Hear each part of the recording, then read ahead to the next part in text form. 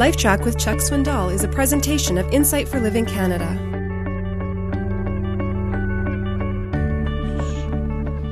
Every once in a while, I will get sick, or you will get sick. Thankfully, we are not sickly people, but when we are sick, we seem to make up for lost time. We get really sick. Ultimately, we're so sick, we have no other choice but to call our doctor, the last resort. And you call the physician, he wants to see you, or she wants to see you, and there's a brief examination. Usually, that is followed with a prescription. And they'll say, if you will take this regularly, it will help counteract the disease. Sometimes it's an antibiotic. They don't give them often or freely, but on occasion, you'll get an antibiotic. One of the powerful antibiotics I've learned is the Z-Pack. Okay? You've probably taken it.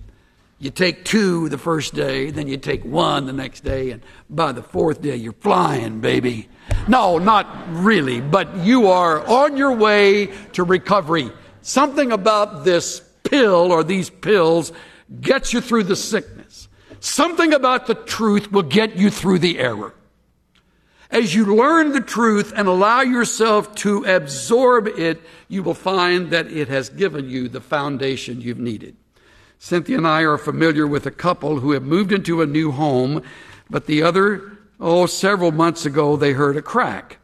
And he looked up and he saw a crack in the wall, not at the corner, the normal little, place where you'd see a crack, but this is in the wall, and he noticed it, another one down lower, and his wife said, well, you should see the one in the bathroom. So he walks and he sees this in the bathroom, and after a while, the windows won't open very easily, and the door doesn't close several parts of the house, and by and by, they find out that the home was built above fill dirt, and the fill dirt covers a ravine.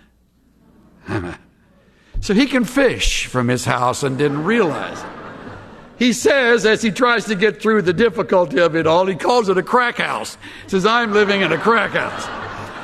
What's the problem? He's got a foundation problem. And if they don't put some piers in all the way down to what's called blue rock, all the way down to where there's a solid base, that house is going to crumble and fall, even though it's new.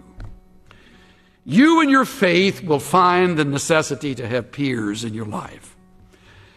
They are never easy to put in. It is always messy. It is always expensive. But if you don't have them in a place where your foundation is shaking, you will not recover from the foundation problems.